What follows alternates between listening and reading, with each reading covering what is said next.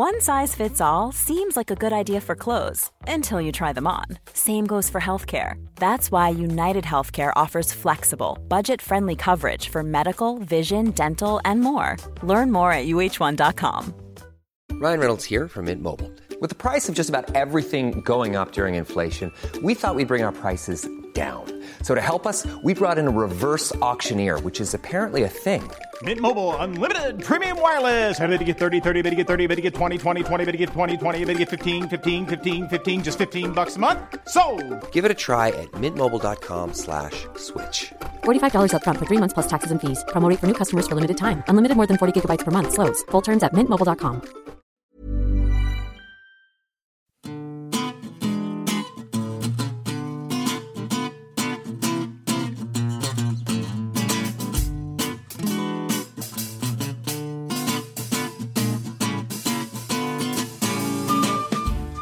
Hello, everyone. So, much to my surprise, the dominant story in Westminster this week is the Jeremy Corbyn spy story. I mean, like how you say story with a question mark at the end, because it is it's exactly. I mean, it's a nib, isn't it? It's a news in brief. That's the thing is, it's like the original Sun story is a good, like, if it's August and there's no news, it's a good fun. Oh, we went into an archive and this guy under diplomatic cover talked to Corbyn a couple of times and discovered literally nothing of interest, right? It's a fun nib, as you say. Yeah, and politicians throughout history have always met with diplomats and people they probably didn't know they were in a secret service or anything like that. So it's not really that surprising. And you could probably find lots of politicians who had had these kind of conversations with undercover agents, not knowing that they were undercover agents throughout history. Yeah, I also think you can even go further than that, right? Then we know that throughout Western Europe, the Eastern Bloc's intelligence agencies tried to cultivate links across domestic legislatures in Western Europe, but particularly in the leftmost bit of the Social Democratic Party. Because they were making things the most difficult for their governments. And they hoped that they would be ideologically sympathetic or would be useful in the event of political upheaval. In some ways, I think some of the kind of reaction to this story is like the weird mirror image of when Len McCluskey went, the security services may be spying on Corbyn, and people went, gosh, what a crank. And like, well, probably they were. I know. I never know why people are surprised about those kind of things. And anyway, for our listeners who haven't been following this story as closely as we have, the claim is that a Czechoslovakian spy met with Jeremy Corbyn and mined him for information about Margaret Thatcher, who we all know Jeremy Corbyn didn't really have the ear of. Yeah, because basically the part which no one disputes is that they met a couple of times when the guy was under diplomatic cover. Yeah. This spy who has been condemned by the current Prime Minister of now the Czech Republic, who the Czech security services have gone, no, this does not check out, claims that he paid. I love how basically all bollocks political stories have the words at least and then a number in them, like at least 15 Labour MPs. Yeah. It's like at least 20 Tory MPs are ready to sign their letters of no confidence. At least 5 members of the shadow cabinet are poised to quit and bring down Corbyn over the customs union. It's like this weird bat signal of like, by at least. Do you mean none? You don't know? Yeah, it's like, at least feels like more like kind of like, well, it's definitely not this number. Like, that's the one thing we can say for sure. And so I think there are a couple of, I think actually lots of interesting things about the story, about the way the Conservatives have tried to weaponise it, about the way Labour have responded, and I think are interesting. And we'll talk about Labour's kind of handling it in the second or third, I never quite understand how the segments work, part of the podcast. Because I always think of us having 2 parts, with You Ask Us being a kind of like amuse-bouche. A bonus round. Or whatever, bonus round between the two. I don't really know what an amuse-bouche is. I think it might actually be a starter. Yeah, so, I think that's, So I'm just completely wrong there. But I always think of it as being 2 parts, not 3. Anyway, that very lengthy digression aside. Clearly the Conservatives and the right-wing press think that they can get some points over Labour on this story. They think that they can damage Jeremy Corbyn with this story because, like you said, it's been running for days, when really it should just be a fun, half column in the middle of summer. This story has been running for days. Theresa May mentioned it at PMQs. She said, I'm used to hearing Jeremy Corbyn ask for blank cheques. I know he's keen on cheques. bada boom. And so she thinks that she can mention it too. BMQ. And also one thing that I think maybe as part of their case for thinking that this could have traction is that the British public do love a spy story. And we're not sort of as scared as spies or find them as sinister as they do in the US. I think we always have this view of spying and that era of Cold War politics as this kind of romantic thing with the Cambridge spies and those kind of bits of history. Yes, I think you're right. Although I do think that kind of sums up the problem with it as a dividing line. Weirdly, I think it links to why the campaign to stop Brexit did not work. Mm-hmm. People in the United Kingdom, I think 100% wrongly, basically have a continual sense of, well, think how bad could things really get, right? It's why whenever you say something like our constitution is dangerously imbalanced and hands a terrifying amount of power to anyone who can get a 6-point, 7-point lead in the polls over their opponent, people kind of go like, oh, but really, what's the worst that could happen? Yeah. And I just think selling the idea that any politician is, an enemy of the West, is going to dissolve the Western alliance, is going to radically alter British foreign policy. I mean, bluntly, I think if people believe politicians could achieve that kind of change, Jeremy Corbyn would not be doing half so well. Part of his appeal is to the sense that politics does not work and cannot work. Yeah. But 2, people just don't think things can get that bad. Perhaps as part of our history, because we've never actually been sort of conquered by by a regime which has shown other countries, the Czech Republic, that things can get bad.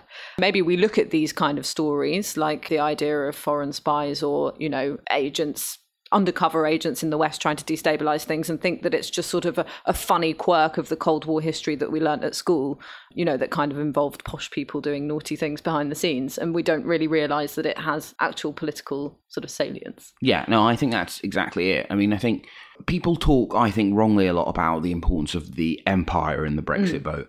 Well, spoiler alert, France, Belgium, etc., had incredibly brutal, deeply racist colonial empires. And anyone who believes that Belgium and France have a more sophisticated or moral understanding of their empires and what they did in the global south than the United Kingdom, really does just need to read a book or a newspaper from either of those countries. However, what does separate the United Kingdom from the rest of the nations of the EU is it has never been under the grip of Nazi and or Soviet terror. Yeah. I think you are exactly right.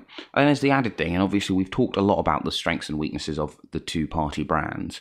People think Labour is, affable but a bit hapless, and they think that Jeremy Corbyn is a nice, affable, elderly granddad type figure. So really, I basically think the Tory attack line should just be finding, every time they talk about Corbyn, should be finding an excuse to go, he's nice but, and then some variation on stupid and or old. Not because that is fair, right? Actually, it is a lot more fair to say Corbyn has a radical approach to British foreign policy. Foreign policy is his thing. It is the thing he is expert in and the thing he cares about. A Corbyn-led government would have a very, very different foreign policy to basically any government we've had. That, weirdly, is a lot more fair, but people don't care about foreign policy, and it just does not fit with their idea of Labour as an ineffective but genial fool. If you want to exploit Jeremy Corbyn's weaknesses, then it's better to exploit the idea that he could never be prime minister, or that he's ineffectual, or that he's, he's never had a proper job, or those kind of attacks. They would have a bit more traction than suggesting that he could bring down the West. Yeah. Which I think this story is somehow trying to do and not achieving. Well, yeah, on the first day of the story, obviously one occasionally has to write something to suit the demands of the desk, kind of like, what will the fallout of this be? And I thought this is such a... when I thought it was going to be a day one thing, I just thought, okay, I'll just write, what's wrong with... Why won't this story change people's minds, and what would? I basically kind of said exactly what we've been saying just now. And the number of people who've kind of started to be like, but it matters that Corbyn was on the wrong side of the Cold War. And it's just like, well, to who? I'm afraid I don't believe it mattered to at least 11.9 million of the 12 million people who voted Conservative. And I don't think it mattered to 12 million of the 12 million people who voted Labour. People care about their immediate concerns, right? That is what, when you look at any poll about what people care about, hardly anyone says foreign policy, let alone foreign policy in the 1980s. Exactly. And a conflict closer to home was, it was shown how little the voting public really cared about that because of the Conservatives trying to exploit Jeremy Corbyn's comments and ties to the IRA from a while ago, but a conflict far closer to home, and no one really seemed to mind about that. It was an attack line that didn't work. Yeah, it's odd because I used to think when I started out in journalism that one of David Cameron's special abilities was that he was very good at effectively just dementing a large chunk of the Labour Party. So they would start just coming up with just pointless attacks and were just not relevant to the central issues people vote on. Then I used to think, oh, well, Obama has this too. And then I thought Corbyn has this too. Increasingly, I actually think it's not an ability that successful political leaders have. It's simply a flaw that most political partisans have in reverse. Then they simply cannot understand that the reason why voters do things is not the same as the reason why most people who write columns about why free markets are great, or most people who work for Tory MPs, or most people who join the Labour Party think about politics. Those groups of people think about politics in a completely different way to most voters. That's definitely true. I did get the distinct feeling with the IRA attacks, with Venezuela more recently, and with this Czech spy story, a feeling that they're trying to make people care about it. They're almost blaming people for not caring about it, I feel, in some of the coverage. Well, I think... because it's so hysterical. Yeah, I think there's a definite element of, right? If, as effectively all conservative thinkers and politicians believed until the 6th of June, that they had this insurance policy called Jeremy Corbyn, and then whatever happened, they would beat him by loads, and you don't. You do then kind of either have to go, well, either, at the very least, something people thought about the electorate turned out to be fundamentally not true, or something in your economic model is so bad that, then this will happen. Or you can basically go, the problem is that the young, a group which is now being defined to include everyone under the age of 50. I mean, I think the thing is just like the Conservatives lost lost among people who were of a voting age when the Berlin Wall came down, right? So like this idea that there is a problem that people were not aware of the existence of Soviet terror is mad. It is just crazy. But I do think it is quite a comforting thing because it doesn't require any hard questions about why are the Conservatives doing so badly among the most economically and most socially liberal generation of voters Britain's ever had. Why is the housing market so bad? Why, it's quite easy to go, well, do I think that we were on the right side of the Cold War? Yes, no, right? That is a comforting debate for the Conservative Party. Yeah, because it goes back to old dividing lines where you come off favourably rather than looking at how your voters are going to turn their backs on you even further in the next election, which would take sort of big changes and deep thinking, which we haven't really seen. Jewelry isn't a gift you give just once. It's a way to remind your loved one of a beautiful moment every time they see it. Blue Nile can help you find the gift that says how you feel and says it beautifully, with expert guidance and a wide assortment of jewelry of the highest quality at the best price. Go to BlueNile.com and experience the convenience of shopping Blue Nile, the original online jeweler since 1999. That's BlueNile.com to find the perfect jewelry gift for any occasion. BlueNile.com.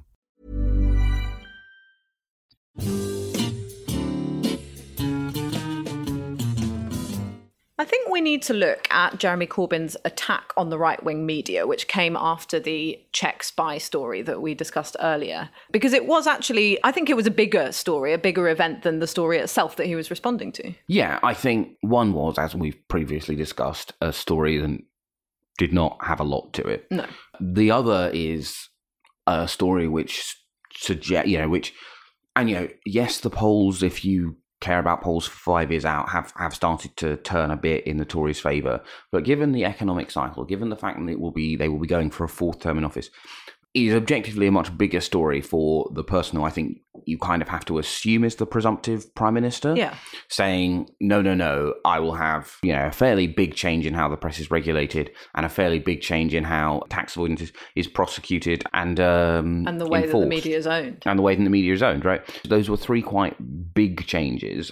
Yes, I think. Yeah, so what Jeremy Corbyn did was he released a video which says something in itself as well about the way that Labour communicates with its audience. So he did a video saying, making fun, kind of, but also condemning the Express, the Telegraph, the Sun and the Mail, running this story, this dubious story about the Czech spy. And then he said change is coming, after talking about how their owners, are tax exiles and they control the press, and we don't really have a free press, which, like you say, is an indication that he'd like to reform it. I remember back in the day when Ed Miliband was Labour leader, and any mild thing that he might say about the Murdoch press or phone hacking, or when he attacked the Mail for running the story about his father, saying that he was the man who hated Britain just before the election, was an absolutely enormous deal. Do you remember? It was huge. It was just like Ed Miliband is toying with Labour's future by picking fights with the right-wing press. Whereas now, Jeremy Corbyn doing it is almost to be expected. Yeah, and I think, well, because the interesting thing about kind of the 2010 to 15 Parliament is, as you say, every time it would happen, nerves would start jangling kind of among, the parliamentary parties. New Labour tendency, both the Blairites around David Miliband and also the Brownites around Ed Balls and Yvette Cooper would have the same kind of, and I think obviously the big difference is after September 2015, everyone basically assumed that whatever happened, the right-wing press would pour the forces of hell on Jeremy Corbyn, so it didn't really matter anymore. And then, of course, in 2017, the forces of hell were unleashed on Jeremy Corbyn, and he gained quite a lot of seats and quite a lot of votes. So I think it's partly that people think the political calculation has changed. Now, to me, the interesting question, one of the exciting things about the next election from a kind of analytical perspective, as well as, the hope we might not have Conservatives in government anymore, which would be nice, is then there are lots of things we know that we don't know about the 2017 election. And there are lots of things which we think might be the case. So it could be that it was the death rattle of the right-wing press's ability to shape the narrative. It could be then, for a variety of reasons, about the election result being seen as a foregone conclusion, Theresa May's bad campaign, yada, yada, yada. There could be other reasons why that turns out not to be the case. However, the thing I think is interesting, right, is, in my view at least, the important media platforms at elections are the BBC, obviously, Global, which does Classic FM, Magic FM, Kerrang, I think, Capital FM, etc., etc. And obviously they are responsible for that 5 minutes of news in between songs every half an hour or on the hour. And then Facebook. Now, one of the things Labour did very well in the election campaign is they had a really good message for broadcast, particularly for radio, because broadcast really benefits you if you are the person making a claim, not necessarily a positive claim, right? If in the 2015 election, the Conservatives go, Ed Miliband will team up with the SNP and nationalise your bunny rabbit.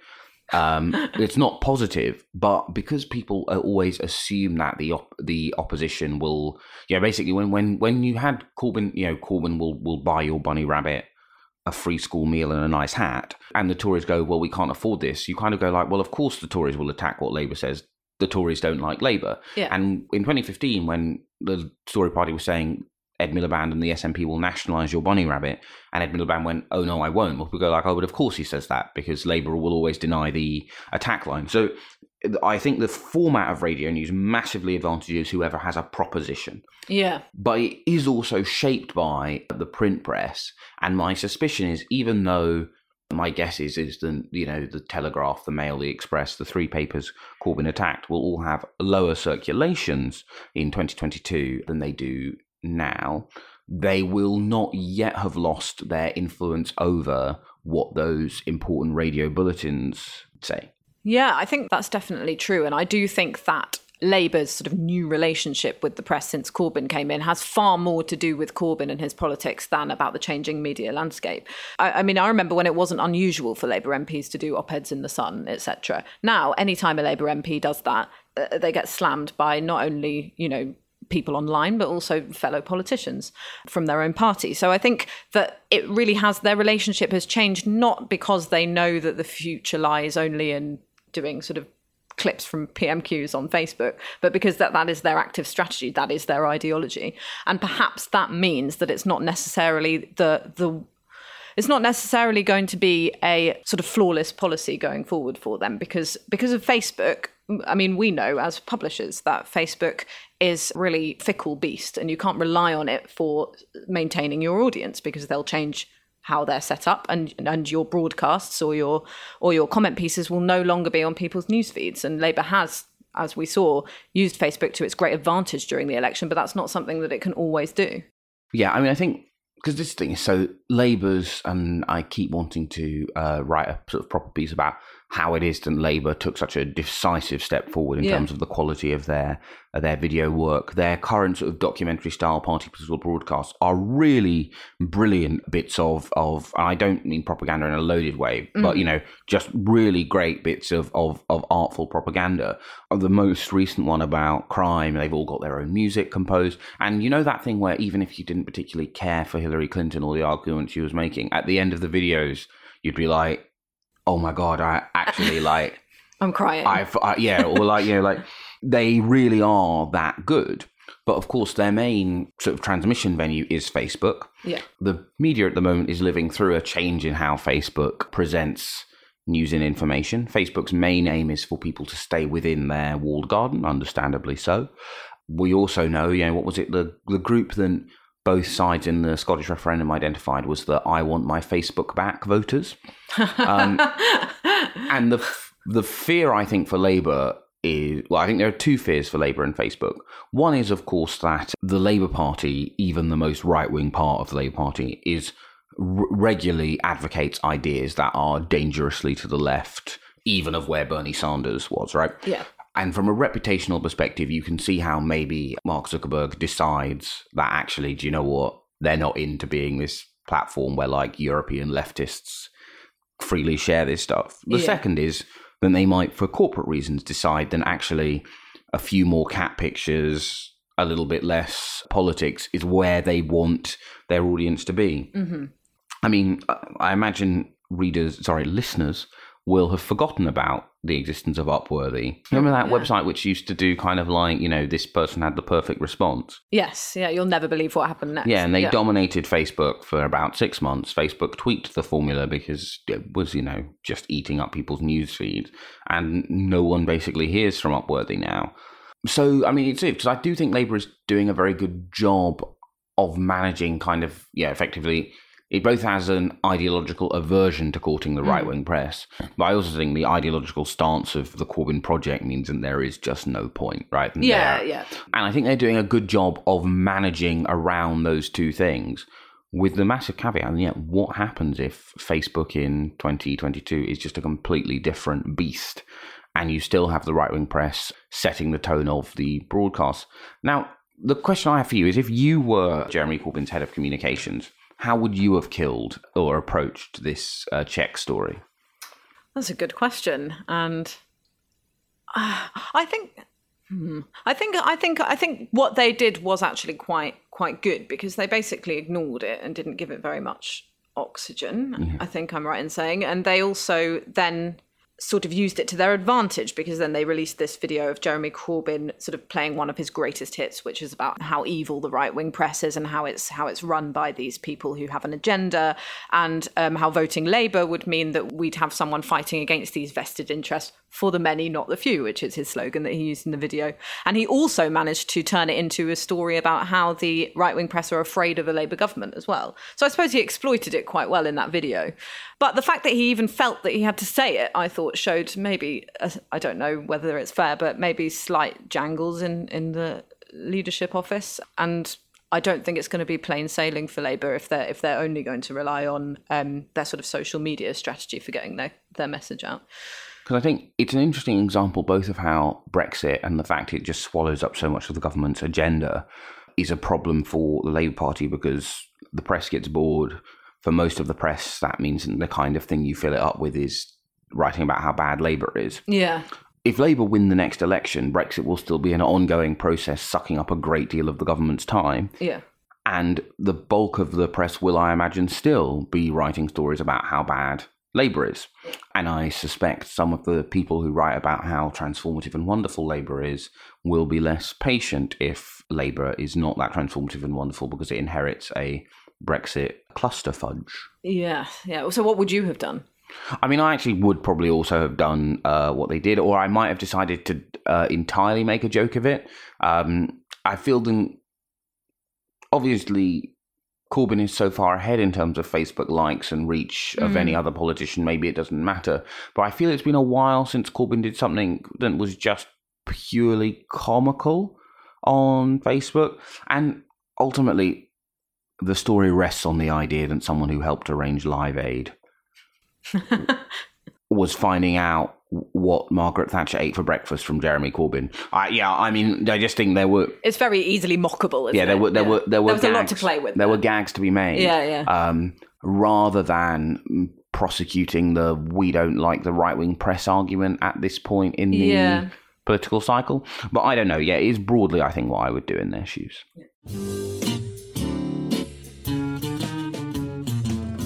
And now it's time for... You Ask Us. Indeed. The question is, why does Boris Johnson think that he is at all equipped to bridge the gap between Remainers and Leavers, having played a prominent and divisive role in the referendum campaign? I think it's a great question because his involvement was so divisive that he was obviously dividing himself into when he even decided to back Leave. We know that he had those 2 columns for the Telegraph ready to go, one backing Remain and one backing Leave.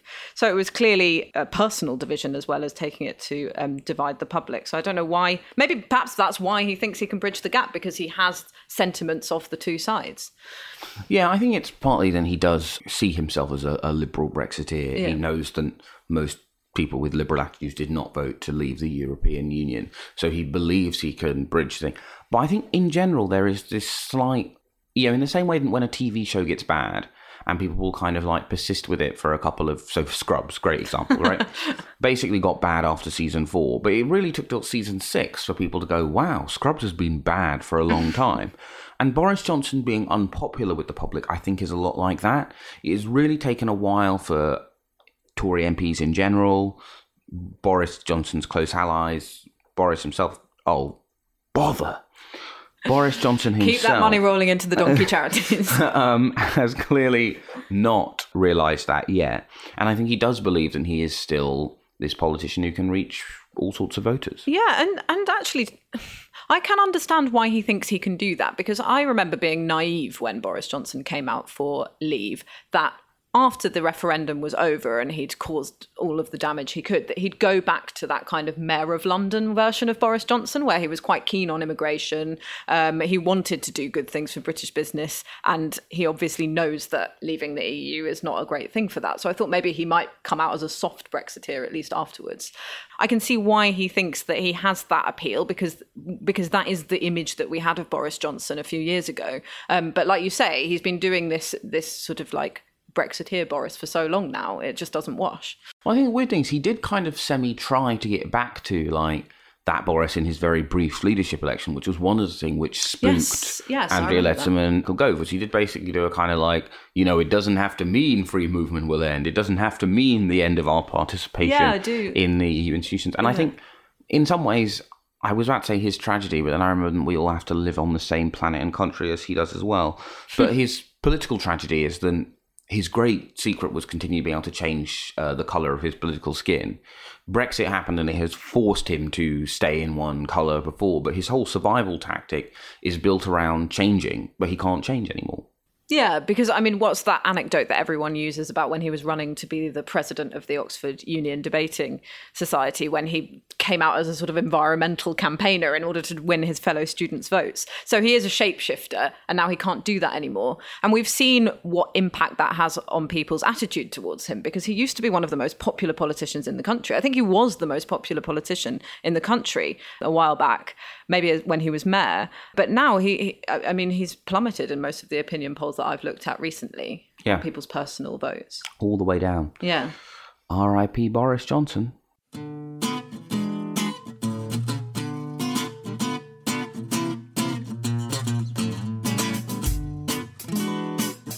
You've been listening to the New Statesman podcast with me, Stephen Bush, and Anoosh Shakelian. It's recorded by India Bork and produced by Caroline Crampton.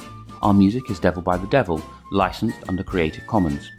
If you've enjoyed the New Statesman podcast, give it a favourable review on iTunes, Podbean, or any of your other podcastable platforms. And if you didn't enjoy it, well...